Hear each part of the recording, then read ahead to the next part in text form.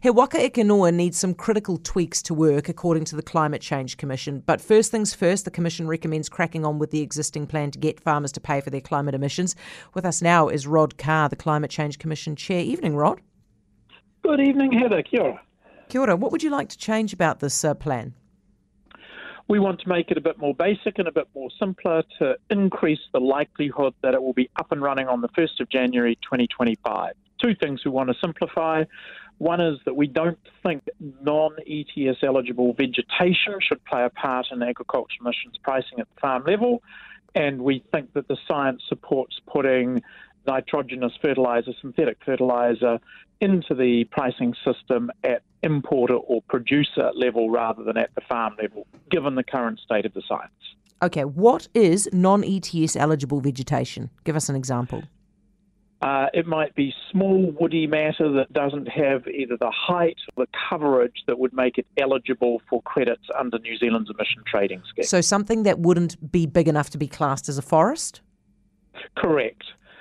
There are arguments that the eligibility for criteria for the emissions trading scheme should be extended to include a wider range of materials. And our view is that's the proper way to do that, is to look at the ETS eligibility, not to create a parallel carbon counting scheme that only farmers participate in. Why not?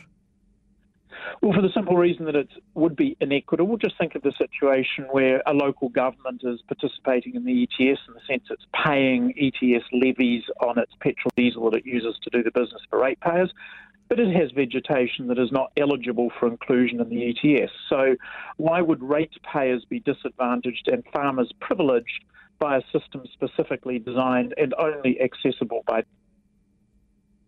Is what we consider a forest perhaps too big, actually, and should smaller clumps of trees be allowed to be used? I think there is a case to be made that if we can measure it and the science support accurate measurement, it should be included in the Okay. ETS. So your problem with it is just that it gets a little bit wonky and hard to measure when it gets too small. It gets wonky, hard to measure, expensive to measure, Yeah. and equitable to measure it for only some and not others. Is that the same? Is it also very hard to measure with a synthetic nitrogen fertiliser? Well, the interesting thing with the synthetic fertiliser is that we know that per tonne of synthetic fertiliser you get a certain amount of emissions. But we also know that that can be different if you spread it before or after rain, on different types of soil classes, or on land that is on different elevations or slopes. The trouble is the cost of measuring the difference is too high and the science is not developed well enough to be able to say, if you spread that tonne in that place on that day, its emissions are X. But if it's on this other place on this other day, then they're Y. And so what we've said is that until the science and cost of measurement is more accurate, we should just price the emissions from nitrogenous fertiliser at the importer and producer level. Okay. Fairer. If the government looks at this, or whoever looks at this and says, look, this is not going to work, would you rather they just ploughed ahead with the existing plan? Any plan is better than no plan to you? Well, we don't believe the He Waka Eke Noa proposal can be implemented by the statutory deadlines. We think it is too complicated. It requires new science. It requires new measurement. And there is a basic system which we think is fairer and better and is more likely to be delivered. We looked at the two options of using the emissions trading scheme. One is to put each of the 23,000 farms in as points of obligation.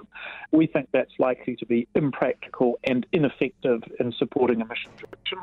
And the other is to put the emissions in at the processor level, so the meat works and the dairy factory level, where they pay on behalf of all the farmers an average rate. And we think while that is practical and could be implemented quickly by the 1st of January 2025, we don't think it would be effective in supporting rewarding low emissions farming practices and land use. Hey, I'm getting a lot of this on the text machine. They should be including pasture like grass and clover in the calculations as well. Why don't we?